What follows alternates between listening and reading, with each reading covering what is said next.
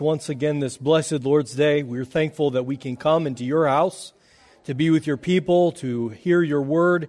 We ask that as we open up this text from 1 Timothy, that you would give us wisdom, help us to apply it to our own lives, to glean the wisdom that Paul is teaching to Timothy.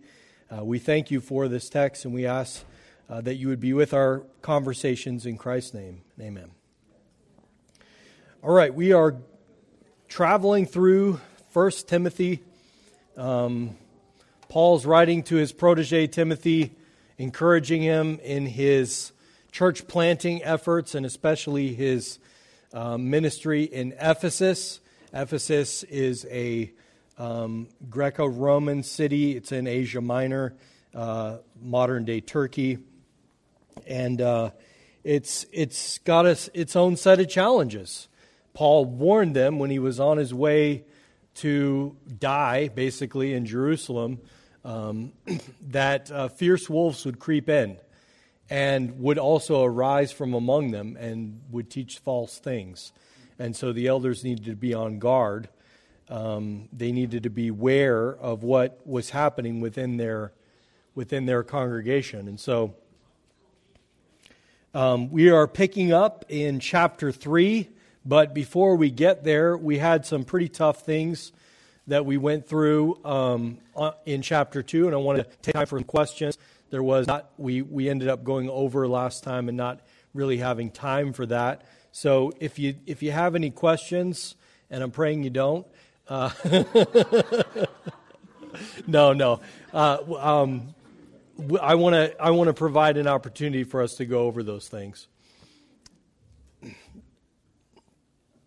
And obviously not women, right? They should be quiet in the church. Yeah. Yeah, it's right there. Oh, good. Wow. Chapter 2. We looked at specifically verse 8 through 15 was kind of the hot button issues. 1 Timothy. That's all right. You can be forgiven. Just once, yeah.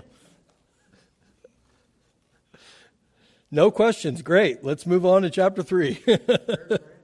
What's that? My prayers were answered, yes.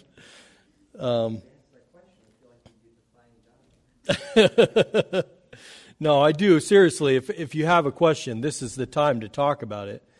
I know these are it's challenging things that he says, especially verse 15. I've had a lot of women ask me a question: what does Paul mean by being saved in childbearing? And we talked that's a synecdoche, right? Childbearing is a part that stands in for the whole. Basically, your womanly vocation. What is it that God has called you particularly to as a woman? Well, in that, you are sanctified, and specifically, we talked about overcoming the curse that God had placed on Adam and Eve. One of her curses was the pain in childbearing, but not just giving birth, but rearing the child to adulthood and having their children continue in the faith and love and holiness with self-control. Many of you know the particular...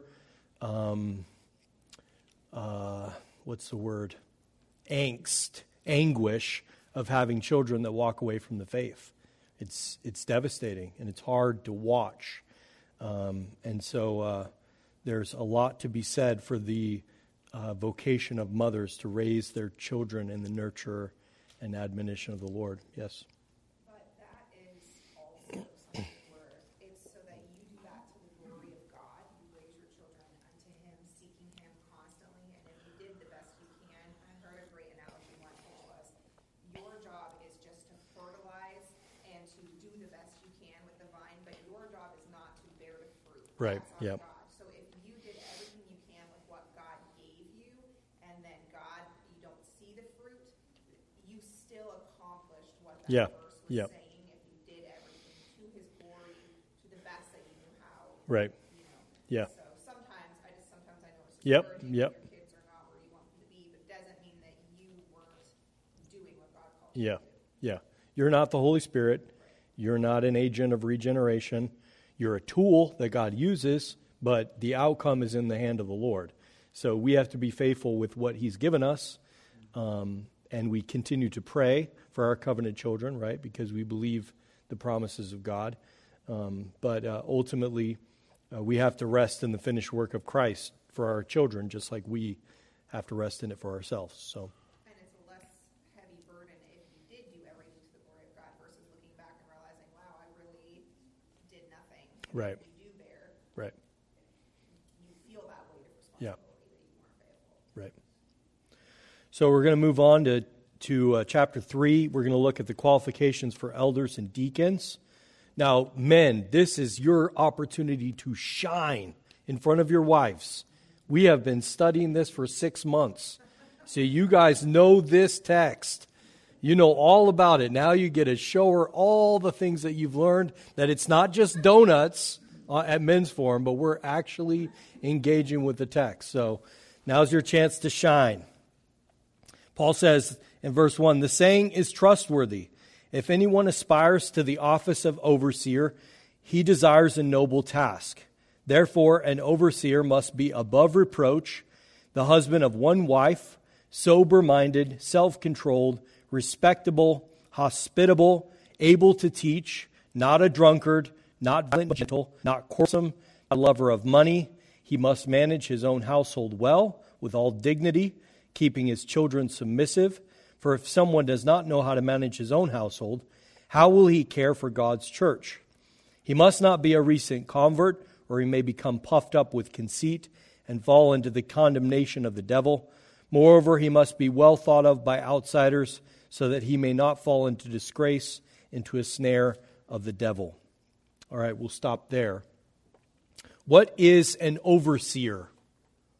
We don't have that in our church, do we? An elder. Pastor. Bishop. Yeah, that's the word. It's episkopos, right? It's a bishop. Paul uses the word episkopos and presbyteros, presbyter, interchangeably. They're the same office. We know that from Titus, chapter 1. So Paul uses the word overseer here, but it's the same as a presbyter, what we would call an elder. So he is describing the qualifications for someone who oversees the ministry of the church.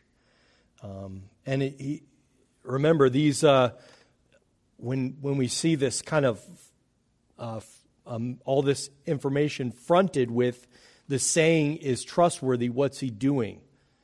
What's he drawing our attention to? We've seen this before already once. He's telling the truth, and this is something pay attention to, because it's not something I made up. This is revelation. This is something that you need to pay attention to. It's important. It's truthful, and it's worthy of our trust. So it's like you can take this to the bank. This is God's truth. You know, that's the statement you would make if you're trying to impress upon somebody the importance of what you're about to tell them. You know, this is trustworthy. You can believe me. So if someone aspires to this office, it's a noble aspiration. It's a good thing if somebody wants to be an elder in the church, wants to be a bishop, wants to be somebody who has the oversight, spiritual oversight and care of a congregation. It's not something, it's a valuable thing in the life of a man. Then he gives a list of qualifications, and he begins with the first qualification: he must be above reproach. What does it mean to be above reproach?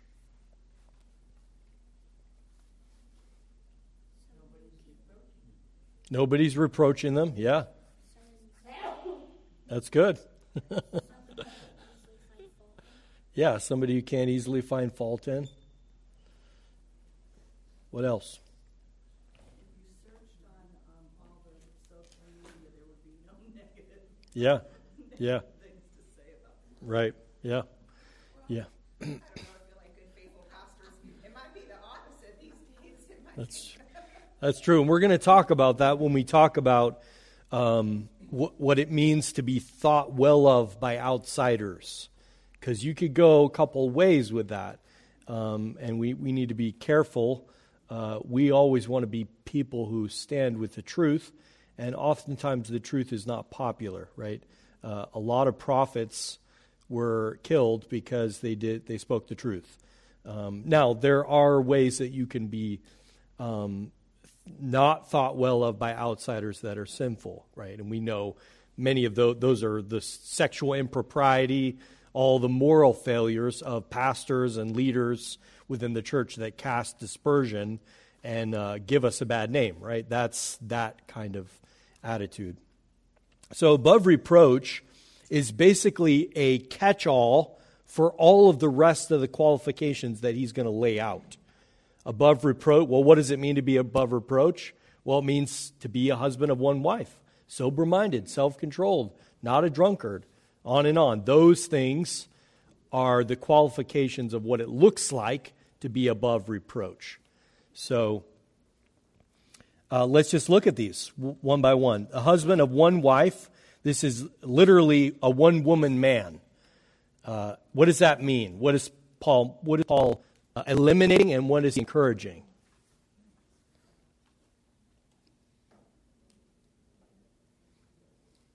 One-woman man.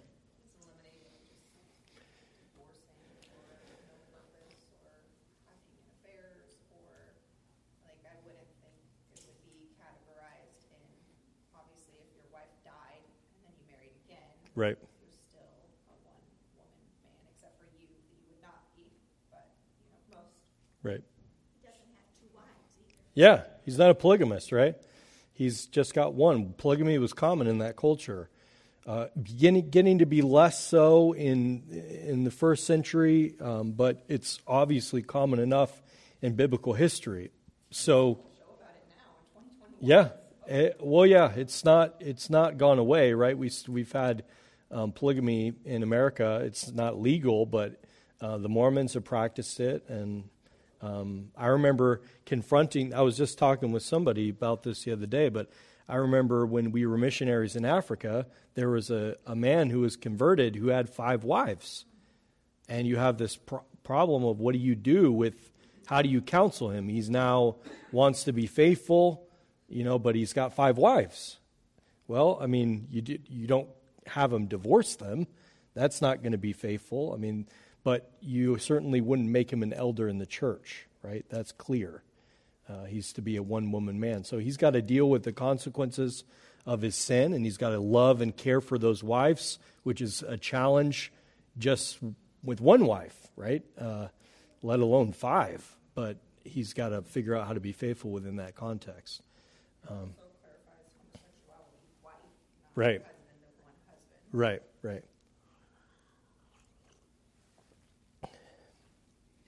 So this also means, and we men talked a lot about this, but it means to be devoted to one woman, and it means that you're not devoted to other women online or in emotional affairs or in, cultivating friendships with the opposite sex. Let me just say it. It's not a great idea to have friendships with the opposite sex. They don't lead to very good places. It can be done, but it's not wise to do it. And it should be probably done in the context of friendships within your marriage. Your wife's friend might be your friend in the sense that you're her husband's friend. But I would never cultivate close, intimate relationships like what we're going to talk about in the sermon today with Jonathan and David with the opposite sex. And there has been women who, specifically Amy Bird, who I know came and did a retreat for us. She wrote a book on the importance of that. And I think it was really lacked the understanding of the relationship between the sexes and how dangerous that can be. So I think what Paul's getting at is that your devotion needs to be to one woman as a man, And that you need to cultivate. And it's with your eyes, your thoughts, your emotions are to be devoted to that one woman, and vice versa with the female.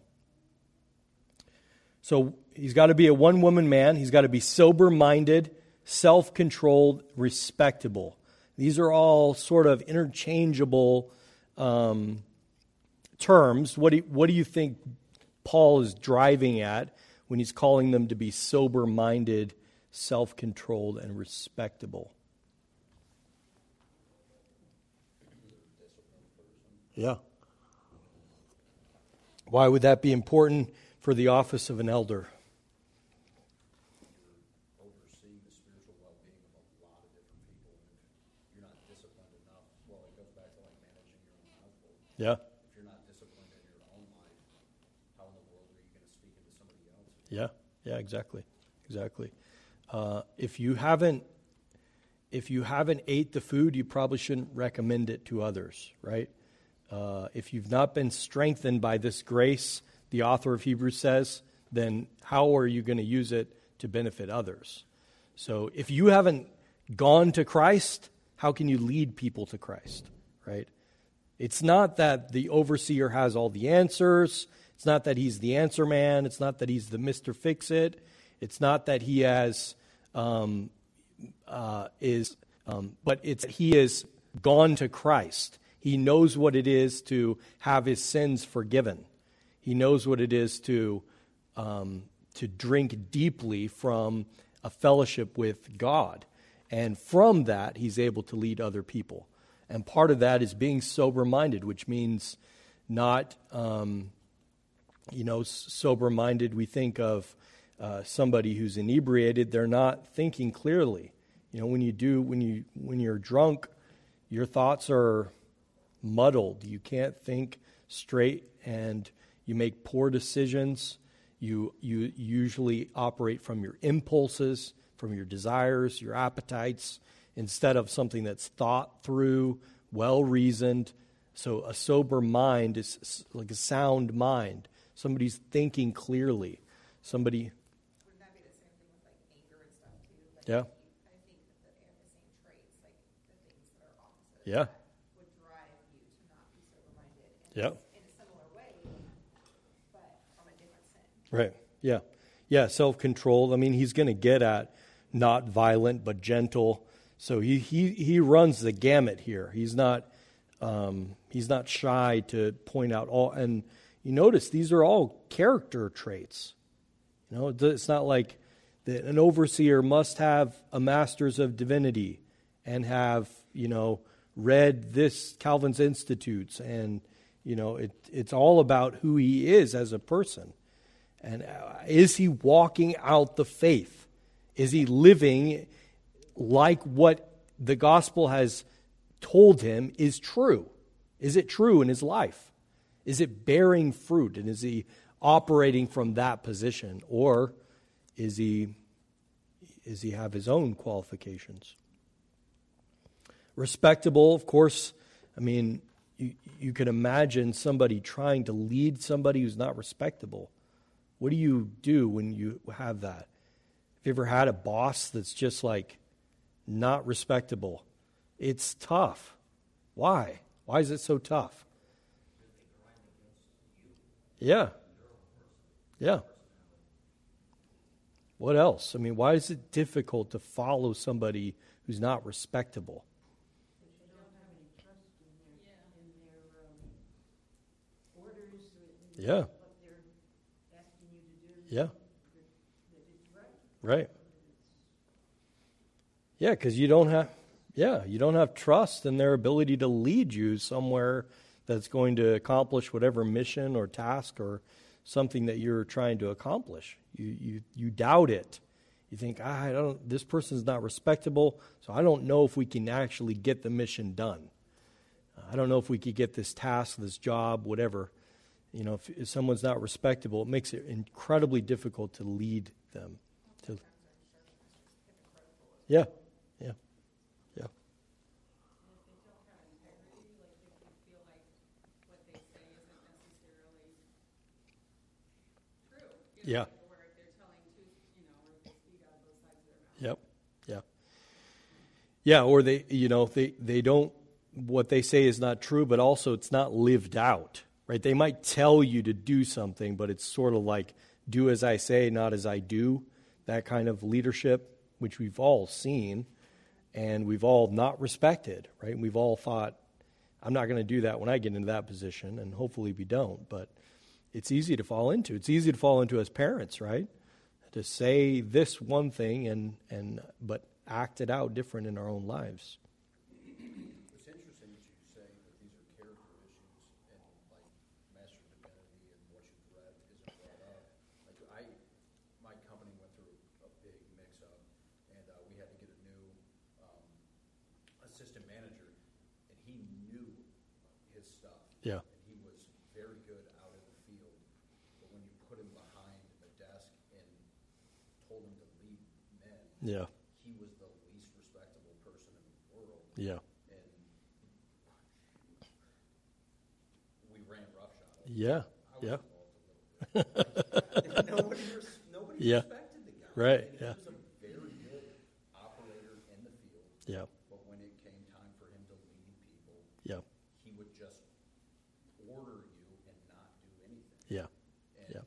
and it had nothing to do with his level of knowledge. Yep. It had everything to do with his level of commitment to mission. And Yeah. I find this with my own children. I mean, if I was like, hey, go clean the dining room, and I'm sitting on the couch, they're like, do it halfway. But if you're up and you're cleaning with them, right alongside them, they're doing a great job. Because you can't lead like that. You can't lead by just saying, hey, this needs to get done, do it. Now, obviously, there are times for delegation and all that. I get that. But you need to be, as an overseer, needs to be characterized by somebody who's already gone there, right? I can't minister the gospel to you if I'm empty and I've got nothing to draw from. And there'll be times like that in the life of an elder or pastor, but we have a responsibility to labor in the word and sacrament, so we should be ready and in season and out of season to do so. It makes me think more like the Pharisees, somebody who knows things, they might be able to say it. But like just like you can go to seminary and Right. have an MDiv and be a horrible pastor. Yeah. And know things but not relate to people or Right. understand things. So everything's held together, not just in, respectable isn't just, well, I know this or check, I have this degree, Right. like I've met doctors or highly Yep. educated and I walk away like you didn't help me at all. Yeah. You care about me. Right. And then someone who's not as many degrees, maybe a physician's assistant or a nurse who truly helped you. Yeah. Yep. Walked you through something and made you understand it. It's the way they relate to people, Yeah. character. That's Yeah. character. Yeah, if you don't love people and that doesn't show in your character, you can't lead them and direct them.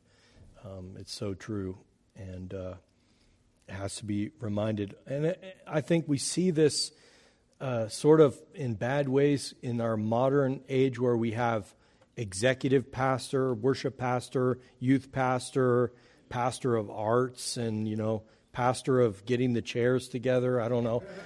And all those divisions or labor are fine so long as you always remember you're a pastor.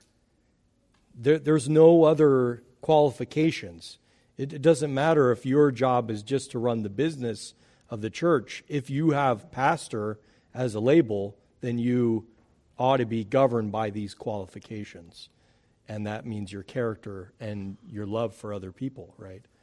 You can't say, well, I just do preaching, so I don't interact with the messy sheep. That's not the way God has called pastors to do, as ideal as that might be. He continues, hospitable. Hospitable. What does that mean? I think we have a couple of different meanings. We have our modern meaning of hospitality and then what it might have meant in the ancient world. What do you think he means by it? Why is it important for an elder to be hospitable?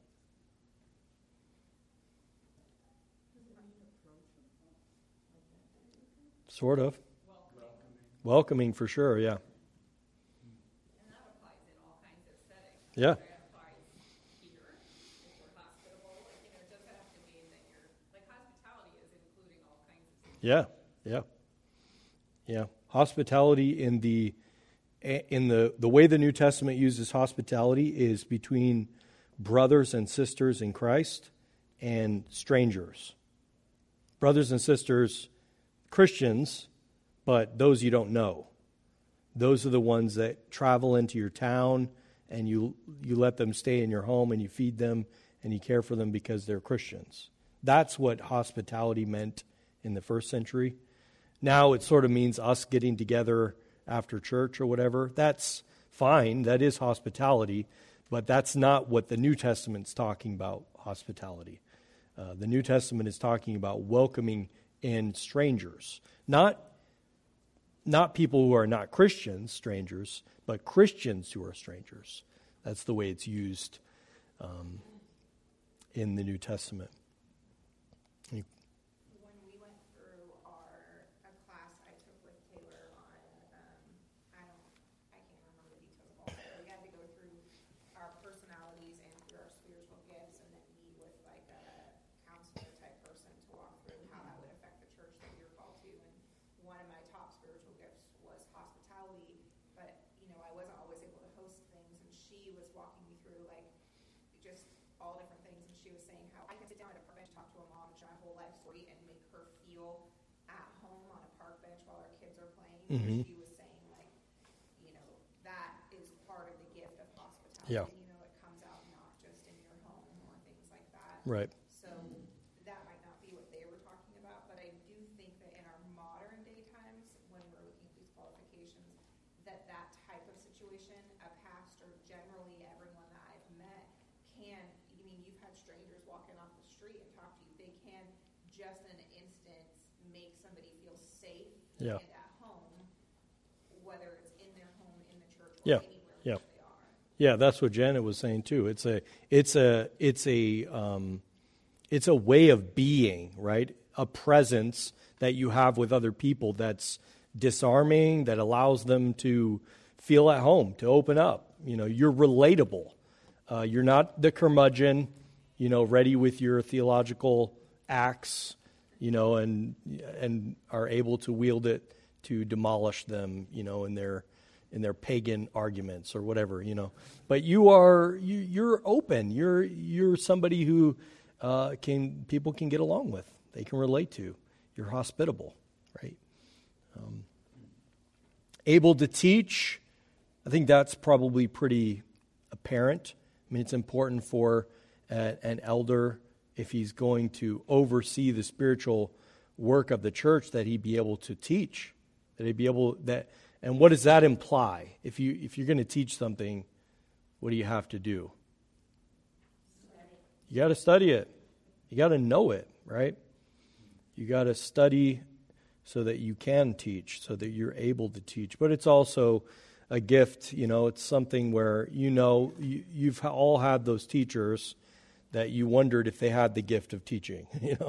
You thought, I don't know if you could teach anything to anybody, anywhere.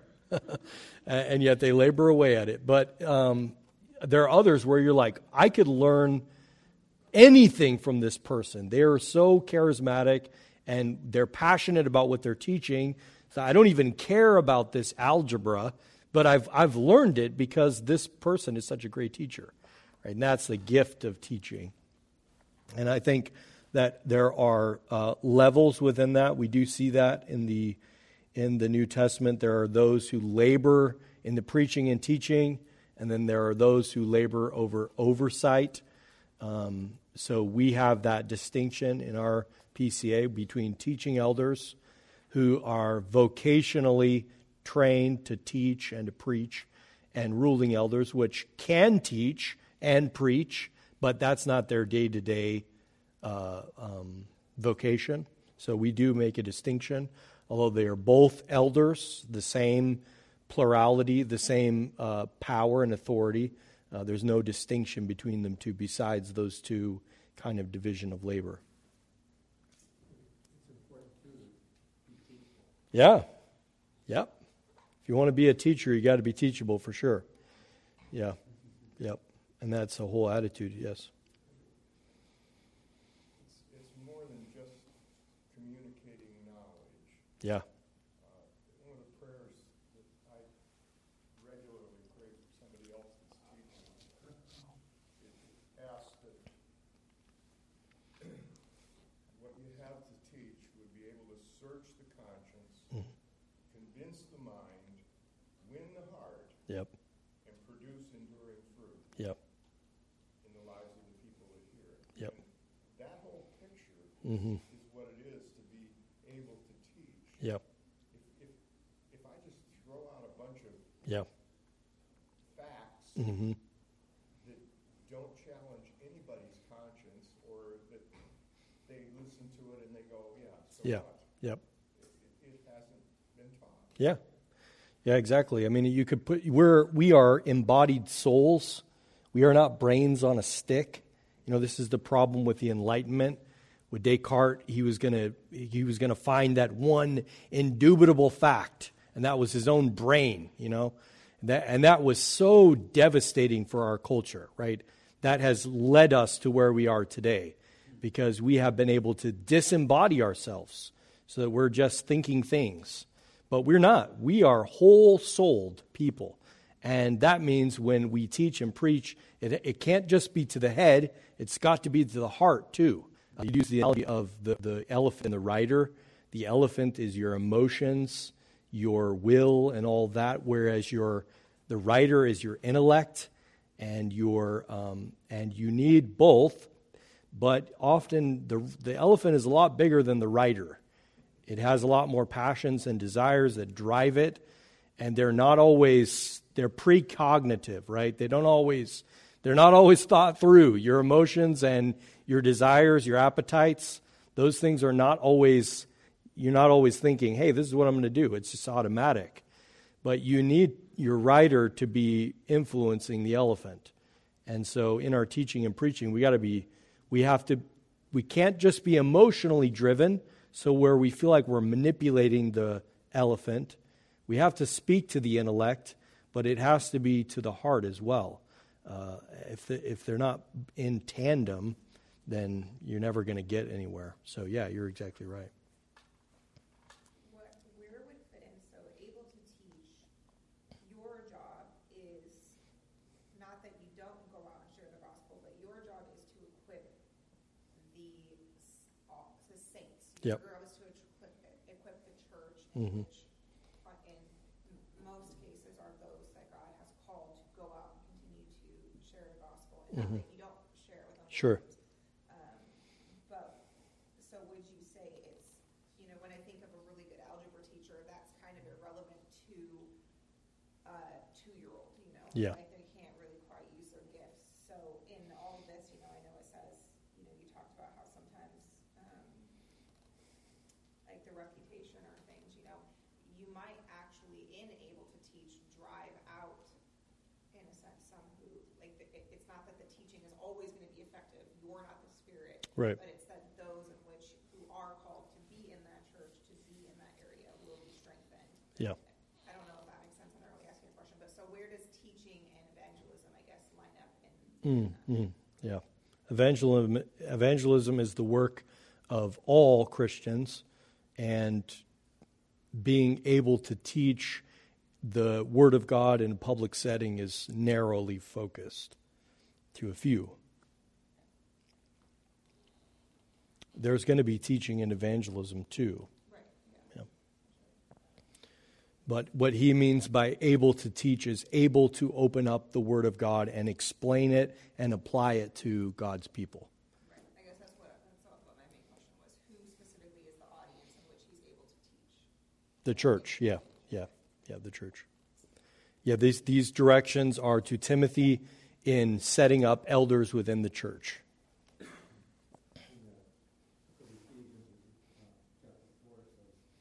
himself gave some apostles, Mm-hmm. some prophets, some evangelists, and some pastors and teachers for the equipping of the saints for the work of the ministry, for the edifying of the body of Christ, till all come to the unity of faith and knowledge of the Son of God, to a perfect man, to a measure of the stature of the fullness of Christ. And we no longer are children, Yeah, yeah. Yeah, these are the ascension gifts of Christ. When he ascended, he gave gifts to men, and part of these gifts are shepherd teachers, right? It's one word, or it's one phrase. There's no commas or anything. We sometimes delineate it as pastors and teachers, but it's actually pastor teachers. That's a job. And and it's one of the gifts that God has given to his church. So, yes, and, if we look, we're going really slow, but let's kind of skip down to verse 4. He must manage his own household well with all dignity, keeping his children submissive. For if someone does not know how to manage his own household, how will he care for God's church? And one important feature of 1 Timothy is that the language of household. If you look down at verse 15, he says, if I delay, that is, I delay in coming to you, he's writing these things so that you may know how one ought to behave in the household of God, which is the church of the living God, a pillar and buttress of the truth. So he thinks of the church in terms of a household with a father and who has authority over them, and servants and people who help, and brothers and sisters who all get along, who love one another because they're of the same family. So he defines and thinks in terms of the household. And so he uses that as the qualifications for elders, right? If you have an unruly household, you can't get your children to come to church, they're not behaving well. Now, this doesn't mean that they are necessarily Christians, but that they are outwardly obedient, right? That they're not in rebellion, that they are submissive to you. You can't, any more than anyone else, ensure that your children are Christian, but you can raise them according to that they are Christians and have them in compliance to your authority. And that's not done by being a dictator, right? Anyone who's ever tried to get somebody to follow them, it doesn't work, right? I mean, you can by violence and abuse and using your power, you can manage people in a direction. But you can usually tell those people they're not whole, right? Something's been broken in them if they've been abused and forced to go in a direction. So you can usually discern that too. So the way that we are to be as fathers and husbands in the home is shepherds, loving, laying down our life, leading our family towards faithfulness. So Paul's not advocating that you just be autocrats in your home, barking out orders and commanding and, making sure that everybody listens, because that's not what he's calling elders to do in the church. Glenn. We lose the whole thread here if we make the focus be on the children or the wives or the responses of the family. Yeah. The focus is on the leadership of the family. Yep. And I think of Ephesians, he says to the Ephesian church, fathers, do not act for it. your children to anger. Yep. Yeah. What do? You disciple them. Yeah. You teach them to follow Christ. Yep. That involves instruction and discipline. Yes. Sure. Yeah. But it's a leadership thing. And, Yeah. Most of the abusive leadership you see in the church should have seen that coming a mile away. Exactly. Yeah. And that's because they didn't use this as a grid. They didn't look into his household. Right? We have been doing a lot of reform in the way of the BCO about how we examine elders for candidates for ministry. And I think one of those things should be taking the wife alone without her husband being there and asking her questions. How is your husband? Is he a good leader? Does he open the Word of God to your family? How does he treat you? How does he treat the children? And then talking with the children as well. That's how you know the measure of a man, is by the children will not lie to you, right? They will be completely honest. Oh, my dad never opens the Bible, right? We never prayed I've never prayed with him.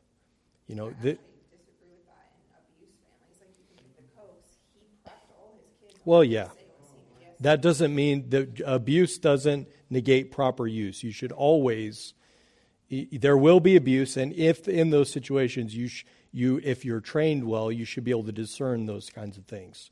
That doesn't mean you don't do it. Right. It's not a foolproof measure. Nothing is in this life, right? People can lie, and they can convince their whole family to lie, and that happens, right? There's not much we can do because we can't see to the heart. But that fruit will be evident eventually. Janet. Well, it's making me think of a lot of things, but yeah, but I think the kids will see through, I think at some point, they will definitely see. But what I was thinking as we're reading through all of this is, and I think it's good because when I was young, it wasn't, I think pastors who, they would devote all of their energies to the church. Yeah. And that caused a lot of anger. A lot of pastors' kids, like, Yep.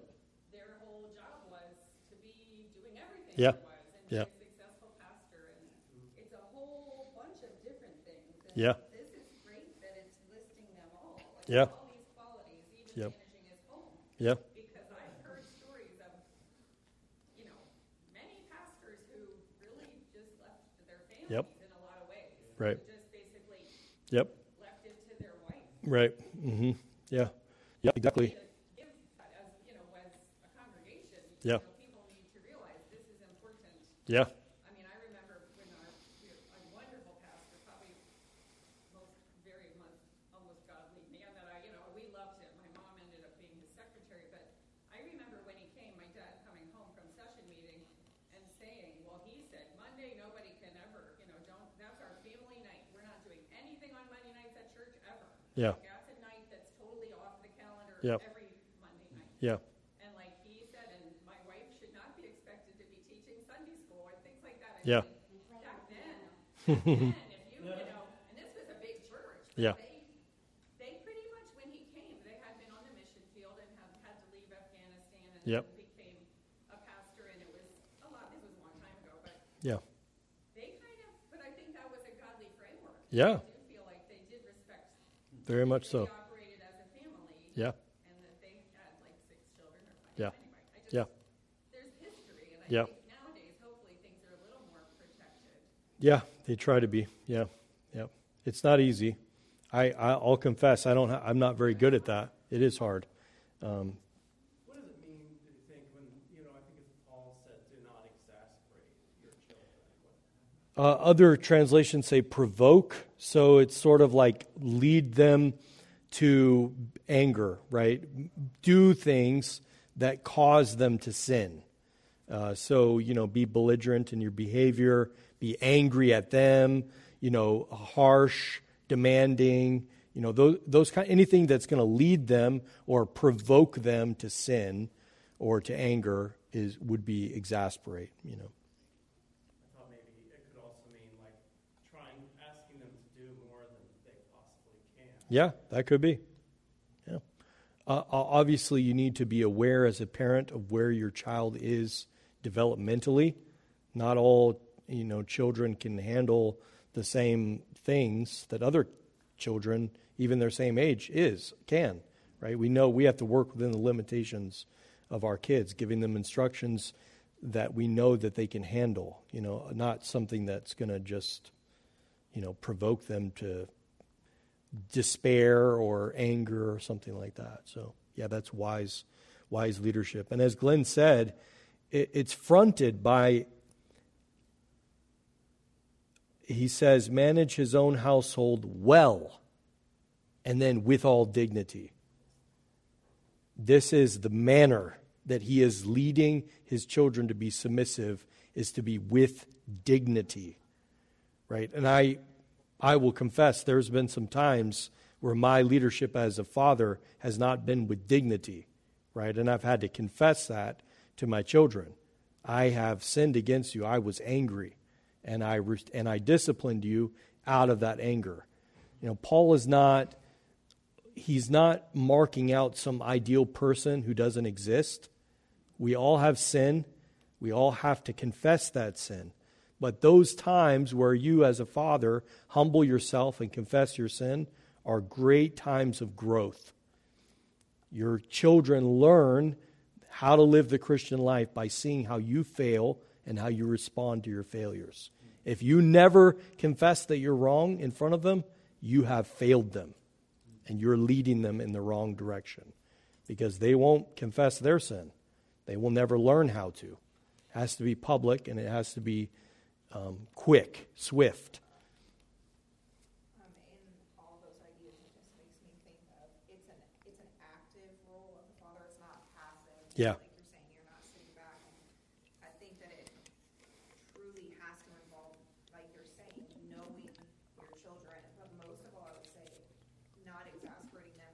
What it makes me think of is in the terms of when they do fail, like not just encouraging them when they do good, but when they do fail, knowing how to point them to Christ. I feel like having 8 kids, all of our kids are different. Some of them will cry if you just look at them sideways Yeah. and feel sorry and repent, and some of them need very different things, Yep. But Yep. you would exasperate one if you disciplined him in the same Right. way which another needed discipline. And Right. So it's a very active role Yep. of knowing each child. They're not all going to be the qualifications Yeah. of submissive in the same way. They're Yep. all different to the glory of God. Yep. And the second thing I would say is, I was wondering if you would mention that, like, obviously any overseer, any pastor will fail at these Yep. things. Yep. And the whole point, just like you're saying with parenting, is to point people to Christ. Yep. Like, that he should be marked by them does Yeah. not mean that he will perfect Right. them. Right. He's failing in the right direction, right? You're falling, but you're going in the right way. And that's the Christian life. We're constantly falling, and falling short of God's mark is something that we will always wrestle with this side of glory. So he continues, he must not be a recent convert, or he may become puffed up with conceit and fall into the condemnation of the devil. So, that's kind of self-explanatory. What do you think? Why is that important that he not be just new to the faith? There are multiple reasons. He doesn't have any experience. Yeah. Yeah. Now, just relate that to what we've been talking about, repentance. Now, think about somebody who is just starting off in the journey. How humble were you by your sin? You were? I wasn't real humble by my sin. It took me like repeated failures before I started to realize that I needed to be humble in my repentance, right? Because before, when I first became a Christian, repentance was easy. It was like just, yeah, of course. Why would I even do that? It was just like a clean break with sin. But then as I went on, it got harder, right? It becomes more challenging.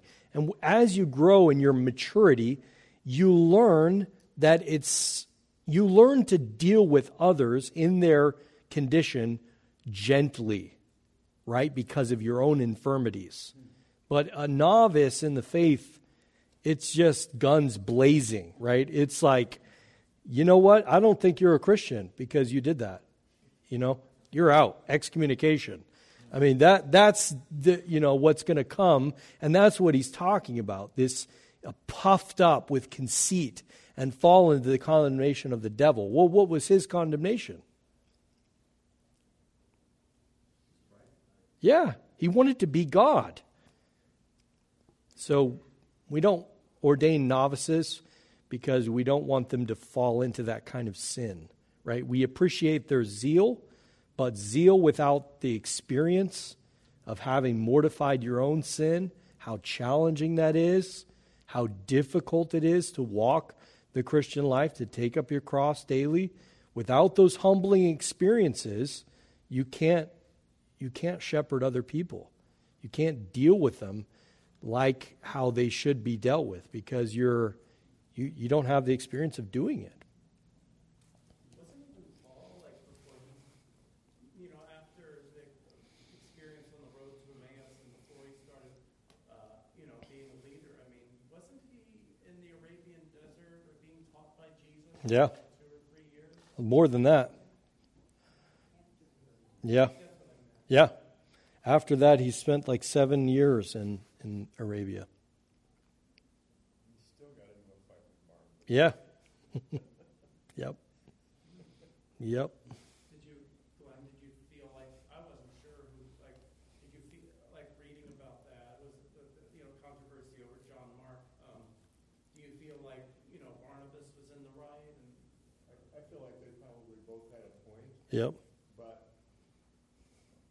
I can't say that the way they ended up handling it was necessarily the best choice on their part. I mean, did God use it for good? Absolutely. Right. But that doesn't mean that I made all the right choices and reactions. Yeah. Yeah. In the heat of the moment. Yeah.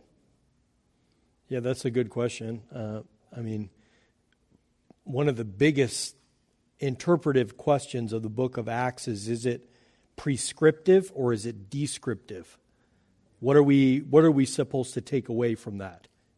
Is this how you live, how you do it, or is this is what happened? And sometimes you need to be careful because you could end up doing things like this. And I think it's the latter. We're obviously given a lot of positive things in the Acts of the Apostles to emulate, but there are other things where we need to be cautious. It's a description. So then he continues, moreover, he must be one of outsiders, so that he may not fall in disgrace into a snare of the devil. So we talked a little bit about this, but I think we have a lot of pastors who are working really hard to be thought well of by outsiders, and what are they doing to do that? Compromising. They're compromising the message, right? It's really not popular to say you are a sinner, and unless you repent, you're going to hell. That's not a real popular message. It's never been a popular message, but it's even less popular nowadays, right? So there's a lot of pastors who latch onto this verse and they say, oh, I need to be well thought of by outsiders. And I got this ad nauseum in my seminary training. It was like, never cause offense. Never put a stumbling block in front of somebody. Always do your level best to remove every offense of the gospel and your own getting in the way of the message. Now, to some extent, that is true, right? We don't want to just be belligerent, and you need to know who you're talking to, and best adapt the message to them. But being thought well of by outsiders, what do you think Paul's really getting at there? I always thought it was more practical. Like, does he try to cheat? Does the person try to cheat others and transactions? Yeah. Business dealings or Yep. purchases or Mm-hmm. selling? If they're selling something, have they done that with integrity, or people think, I don't trust this guy? Yeah, yeah. So is he in business? How does he conduct himself in business? How is he when he relates to other people? You don't have to be within the church for you to get a reputation. Oh, that guy's a swindler. Watch out. Hold your wallet, because he's gonna negotiate you down, and you're gonna be left with nothing, or whatever.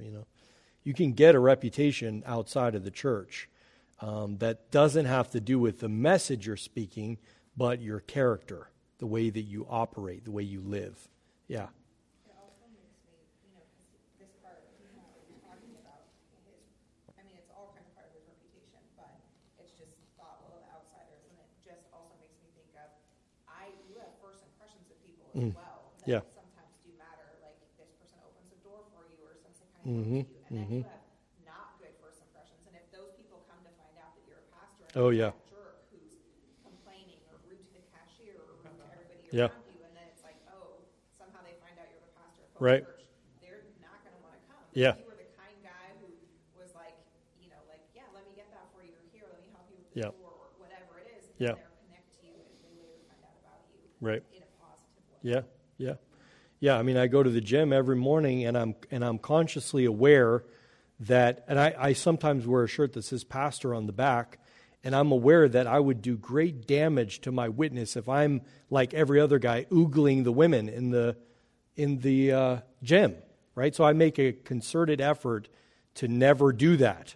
And that means I'm looking at the ground a lot, right? Or I've got my hat way down low and I'm in my zone, but I don't want to damage my reputation so that if I did have a conversation, the guys think I'm just like them and I would treat the women just like they would, right? So we have to be aware of, just like she said, how are you responding in the store, when you're conducting business, when you're shopping? What kind of person are you? Are you rude and slovenly and, mistreat other people because you're going to get through this Walmart and it's crazy and chaotic and, God forbid somebody get in your way, that kind of attitude. That's the negative side, but there's a positive side Yeah, too. there is. Because people have their preconception Yep. of what pastors or elders ought to be or are, Yep. what the church is about, what Christianity is about, Yeah. for that matter. And there's a positive. People should be surprised when they get to know you because you don't fit their category. Yeah, exactly. You're not like they thought you would be. Yep. Positive, not negative. Positive. Yep. Yeah, that was the apologetic that Peter said. When they see you, they will ask you of the hope that you have. Well, they have to see that you have some hope. And even they speak about the kingdom. Yep. Exactly. Is it the judgment of Christ? Yep. Exactly. Yeah. Yes. Did you say that in seminary you were taught not to cause stumbling blocks Yes. to people and to be gentle and Yep. never tell them the real truth? Yeah. I've been accused of being too harsh with a certain person in our family who I know is going to hell. Sure. And I told him that because we repeatedly loved him, we taught him scriptures and the whole thing. Sure. And these moments from destruction, Yeah. people don't realize that Right. they're moments from destruction. And when we fail to share the gospel with them and Yeah. tell them the honest truth, Mm-hmm. Jesus loves you, honey. Yeah, yeah, yeah. Yeah, that's true. Yeah. But he also is a just God. Yeah. And he's going to send you Yeah. to hell Yep. for your sins. Yep. Yeah. Oh, So that's the bottom line. It grieves me to no end that this is happening yeah. in our family, but that's the truth. Yeah. Yeah, and I think, it's helpful to always have the twin pillars together, right? We cannot just preach the law. We have to come in with the gospel, with the hope of it. And sometimes we're not as good at that. And I was thinking of that when we were talking about our children. Sometimes we're quick to discipline with the law, but we're not as quick to bring in the gospel. So we don't want to just be law, but we also don't want to just be gospel. You have to understand you're a sinner in need of a Savior. If you don't understand that, you'll never get the gospel. But it has to be together. They have to be wed together. Law and gospel, always. One more. I really appreciated the memorial service. Yeah. And how you handled that, because you were very succinct on the gospel and what people need to do to be saved. But you did it in a non-confrontational way. Yeah. And I think a lot of times as Christians, we are more confrontational. Sure. And, Yeah. and you need, like you said, you need both sides. Yeah. Yeah, exactly. You need to state the facts very clearly, Yep. but in a loving way. Yeah, exactly. Because that's what Jesus did. Yeah. And part of that goes into your reputation. Are you respectable? What's your demeanor? What's your tone when you're giving it? All those things matter. Yeah. All right, we're out of time, so let's wrap it up. Glenn, would you close us in prayer? Father, we thank you for your word today, and we thank you for the people that each of us have in our lives that have been these kind of leaders to us. They've shepherded our souls, and so we pray that you would give us each in our own position, whether it's position of leadership in the church or a place in life that's almost invisible, that you would lead us, each one, to become more like Christ, and to be an example, a help, a true help, a challenge to each other in this. In Christ's name, amen. Amen.